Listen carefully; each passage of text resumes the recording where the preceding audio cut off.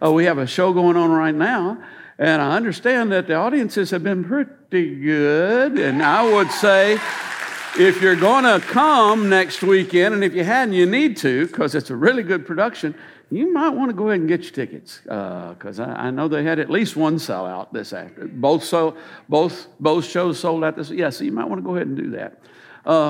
Good morning. I've got a whole lot to say this morning, so I'm glad that nobody else really had much that they wanted to talk about when they got up here.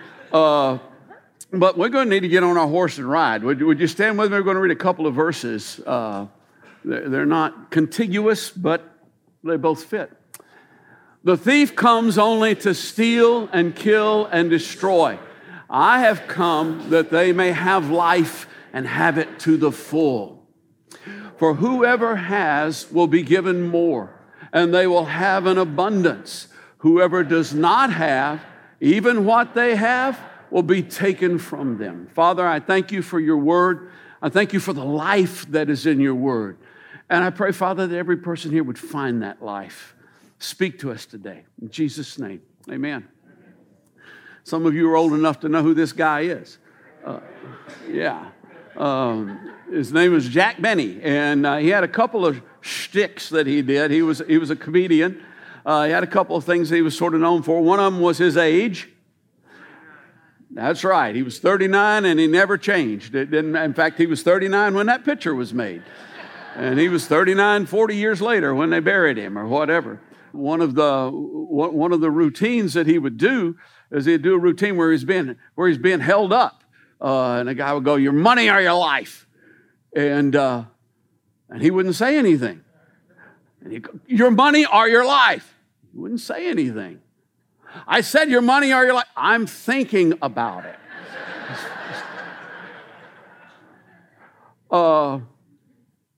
And that's more than most people do. Let's think about it. I had a friend from Zimbabwe who came over probably 25 years ago. And, oh, by the way, Kenny and Cheryl, you guys, you stayed with me through the whole thing. That's great. But a friend who came over, Peter McKenzie, and he made a statement that when he first said it, I thought, ooh, that's kind of deep. And it is. It's thought-provoking, but I don't necessarily agree with it anymore. But what he said was, your money is your life. And at first I thought, well, yeah, there is some truth to that. But in actuality, if your money is your life, then you have a very impoverished life. You don't have much of a life. But in our culture, money often represents the results of your work, which is the result of the time that God has given to you, the talent God has given to you, the energy God has given to you, the intelligence God has given to you. That's how you got that money. That's how you got that ability to work. If we do not intentionally put money in its proper place in our lives, then it will put us in a place that we were never intended to go. Let me say that again, because that was really, really good. If we do not intentionally put money in its proper place in our lives, then it will put us in a place that we were not created to live in. And in terms of having a better life, an abundant life, life to the full, ain't going to happen. There are 3 keys to doing this. And the first one is simply this. It's think like a manager. Look at it this way. There are really 3 different ways you can approach money or the way you handle money. And think of it as a ladder. And the bottom rung on that ladder, the bottom feeder is a consumer. I get money so that I can get more stuff. And when you go, well, that's not me. I don't really think. Well, let me ask you this. When you think about your tax return,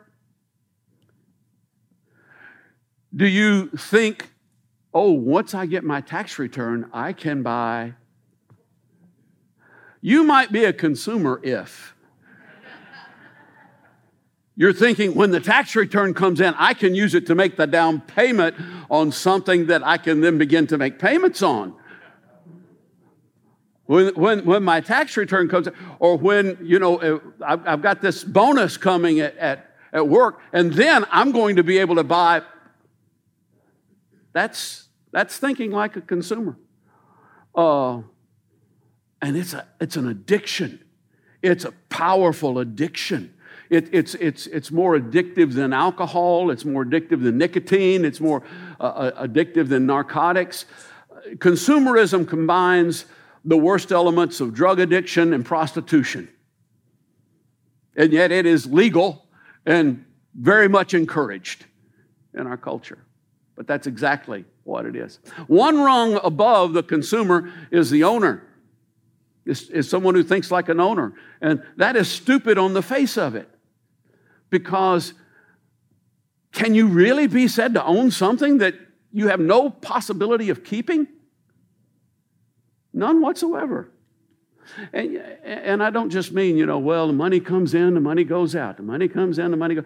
No, I mean, you're not going to keep any of it. If the money comes in and the money doesn't go out, you're still not going to keep it.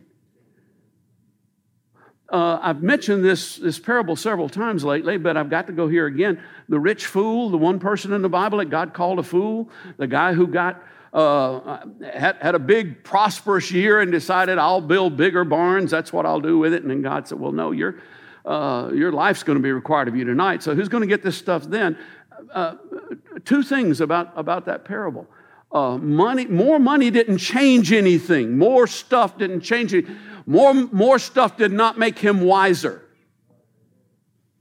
It just made him richer. It just meant that he had more stuff. He didn't get any smarter.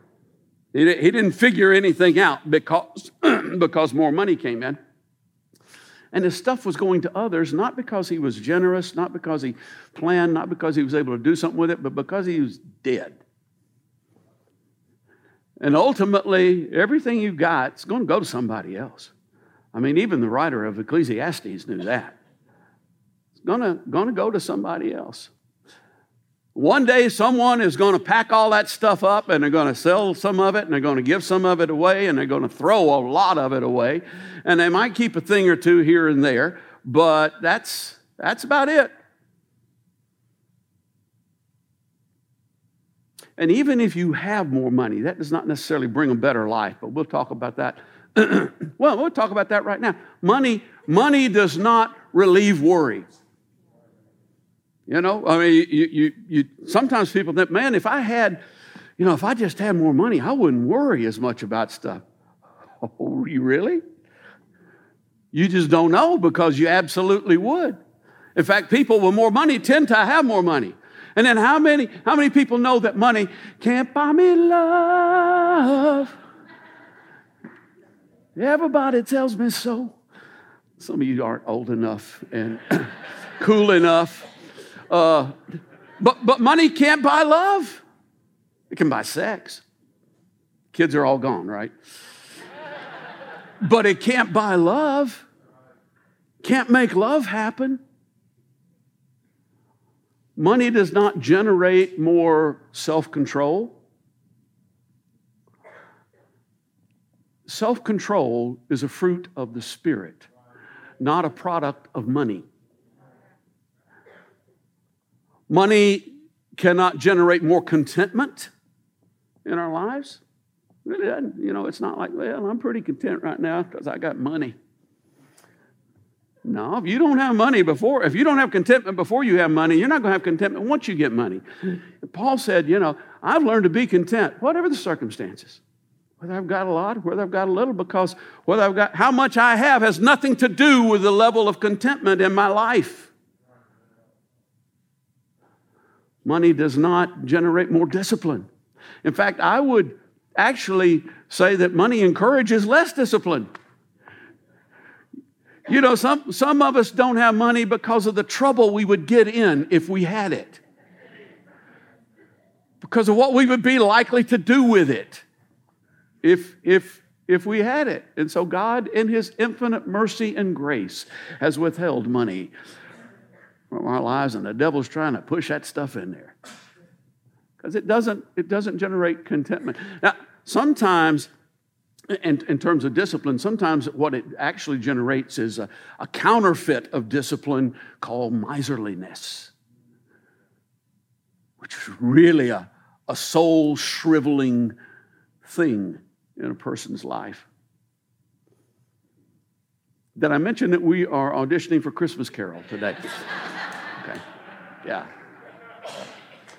The top rung of the ladder is a manager. And that's the word that we would use. An older word and a better word is steward. A steward was an extremely exalted position. The steward ran everything. Joseph was the steward of Egypt. Pharaoh was the king. Joseph was the steward, though. He was the one who controlled all the stuff, and that's what a steward does. That's the one who makes the decision. The steward doesn't own the stuff. And let me just tell you, it is far easier to be in the second seat than it is to be in the first seat. The first seat's a tough place to sit. You know, when you occupy that position, that's all the weight is on there. Second seat, you can kind of go, well, he said it. You know, that's what he did. Yeah, told me to do that. I'm just doing my stuff here. But if you're in the second seat and the first seat is occupied, and I know sometimes jerks can occupy the first seat. Let's just use that term, okay? And that's that's world stuff. In reality, in our own lives, if the first seat is occupied by somebody who's a lot smarter than you, and really is, and cares a lot more about the people around you and about you than they care about themselves. If you got that kind of person occupying the first seat, second seat is a wonderful place to sit. Now, who do we know that might be like that? Who do we all know that's maybe a lot smarter than any of us sitting here, and maybe actually cares about me, you, more than they care about themselves? So here's a question. When it comes to money, who's in the first seat in your life?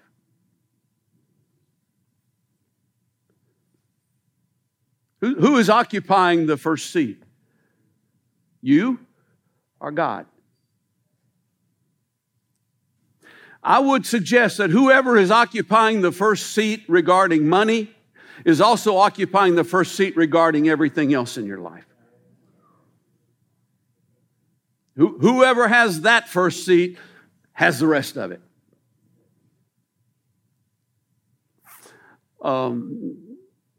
The Lord of the Rings, a lot of you have seen that movie, or you've heard of it, right? It's pre-Harry Potter stuff. The stewards of Gondor, the king had been out wandering, and when the king finally came, they wouldn't give up the seat, because what was revealed was they had suffered decline and insanity because they only pretended to fill the second seat. Wouldn't sit up in that chair. No, I'm sitting here, but in their hearts, they were in the first seat. Very often, that's what the situation is that we find ourselves in. Okay, let's just go there. Tithing is the baseline. For years, I've heard arguments, none of them ever made any sense, but I've heard arguments that tithing is only under the law. Rubbish. Tithing isn't even about the law. It predates the law. Over in Genesis 14, which is about 500 years before the law was given, is where we find out tithing. And guess who is tithing? A man named Abraham, who according to Romans is the father of all those who believe. Anybody here believe? Okay, your daddy, Abraham, began tithing when he encountered a guy named Melchizedek, who was a priest, and the priesthood that Jesus Christ belongs to. It says over in Psalm 110, you are a priest forever according to the order of Melchizedek. And let's see, Hebrews, I think that's in the New Testament. In Hebrews, it points out that Jesus Christ isn't a law. He's not in the line of Levi. He's not about the law. He's this Melchizedek guy. First thing we find out about this guy is those who believe tithe to him. Hey, I'm just saying.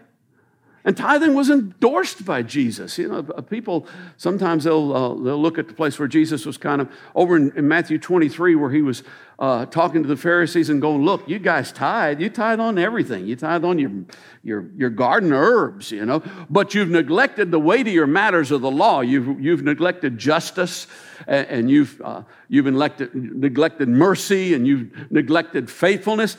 And he says, you should have practiced justice and mercy and faithfulness without cutting out these first things. You should have done. You need to do it all. You need the whole thing.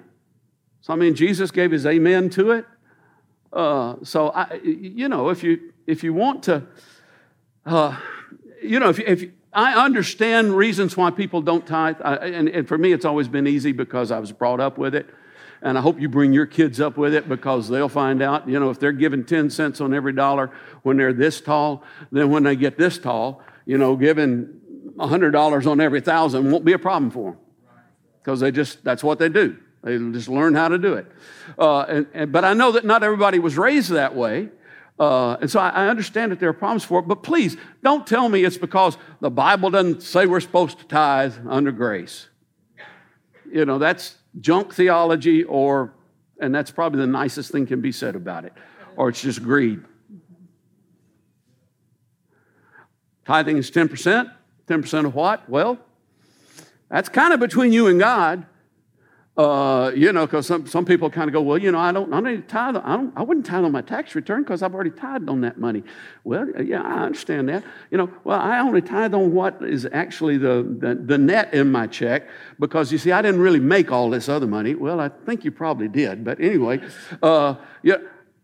and whatever you decide to do, that's between you and God. I have found out that it's been a pretty good situation in my life to always be generous toward God. To always kind of err on the side of more rather than less. And I have found him faithful throughout my life to err on the side of more rather than less. Because with the same measure that you use, it will be measured back to you.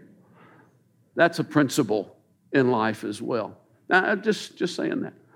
Can you give more than 10%? Well, of course you can. Now, that's called an offering. You pay tithes because that's what he requires. Anything above that would be an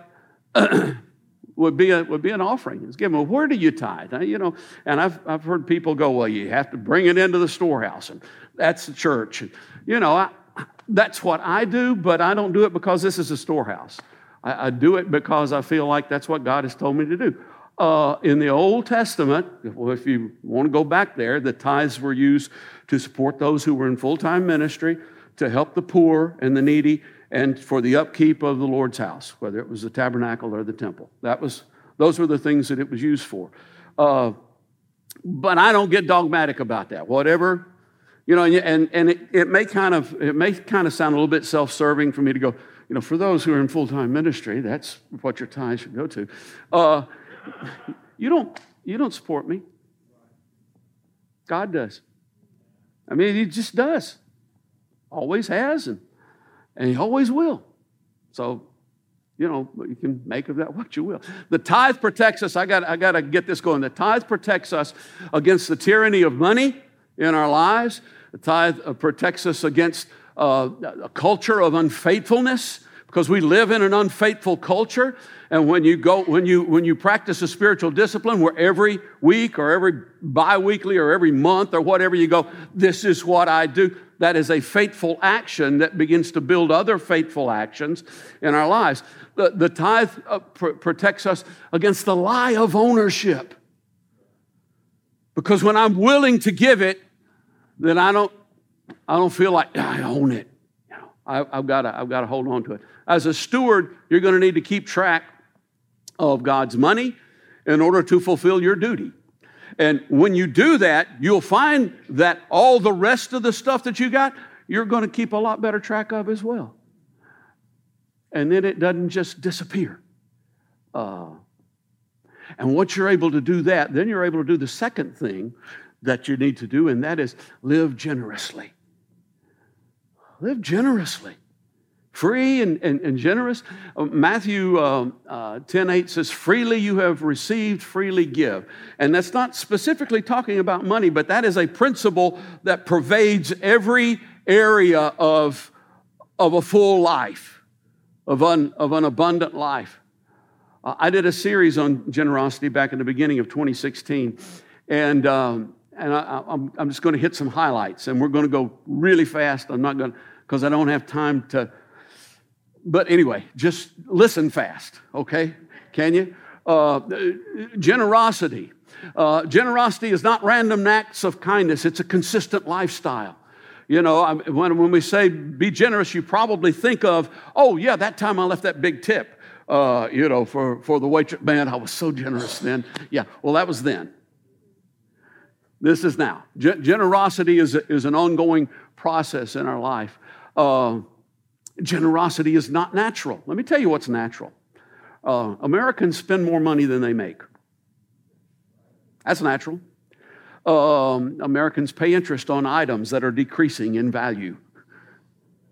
That's natural. Americans don't feel rich, but they are. They do feel generous, but they aren't. That's natural. Some myths about generosity. Well, one of the myths is generosity is spontaneous. Generosity is not spontaneous. Generosity is that's something that a person decides, this is where I'm going to go. If you gave a bunch of money because somebody turned the screws and got you feeling bad about something, or showed you some pictures and said, "Oh, don't you want to help with that?" Okay, I'm glad you gave the money, but that's not generosity. Generosity is, generous people are less spontaneous than other people. They're strategic in their generosity, so they can't be manipulated all that easy. Generosity is about cash flow. That's a myth. Cash flow has virtually nothing to do with a generous lifestyle. A person who is generous isn't just generous when the money is rolling in. They're generous when it's tight as well. They're not generous because they have a lot. They're generous because they're generous. Another myth is generosity is about the amount, and the amount has absolutely nothing whatsoever to do with generosity. Nothing. And everyone can be generous. That's one of the reasons why we do the $1 offering thing. You go, well, is that generous? Well, if a person actually takes the time to be sure they're going to bring $1 because they want to help somebody, it sounds generous to me. One last myth, rich people are generous. Ha! Rich people are rich. Generous people are generous. We feel money pressures not because of a lack of money, but because we've never learned how to be generous. And that was really good too. I know you guys are getting hungry, and I know it's close to the picnic, but we feel money pressure not because of a lack of money, but because we never learned to be generous. We never intentionally gone, that's where I want to live. That's the address that I want to occupy. How much more money do you need to stop spending everything you make?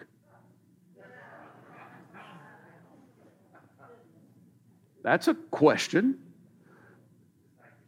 Yeah. Self-control is the issue. It's not how much money I've got, it's my lack of self-control. One more question. How much more do you need to stop worrying about money? See, worry is a spiritual problem. It's not a money problem. They aren't really connected. Generosity frees us to do the third thing here. Think like a manager. Become generous. Generosity frees us to put our trust in God, not place our trust in wealth. Jesus said, seek first His kingdom, His righteousness. all these other things will be added to you as well. A full life, a life beyond money, a life that's not tethered to stuff, a life that's not bound by the balance in the bank account. You cannot be generous until you think like a steward. You cannot live beyond money until you become generous. There's a story, it's apocryphal, obviously. I may have happened. The names, who knows.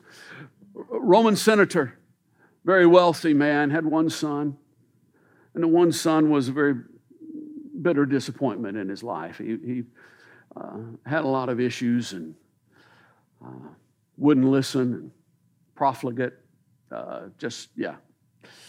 And he had a servant. He had a servant named Marcus, and the servant was very faithful, and the servant was almost like a son to him. And the guy decided, you know what? I'm going to leave everything to Marcus. That's what I want to do. But he called his son and he said, you're my son, and, you have been a big disappointment to me. You won't listen. You won't do what's right. I'm going to leave everything to Marcus. But because you are my son, you can have one thing. I'll give you one thing. What do you want? Yeah. And the son may have been profligate, but he had enough sense to say, I'll take Marcus. Once you truly embrace the fact that it isn't mine, but he is mine, and if I have him, I have everything. I haven't come to bring you an agenda. Jesus, I don't want what you can do. I want you.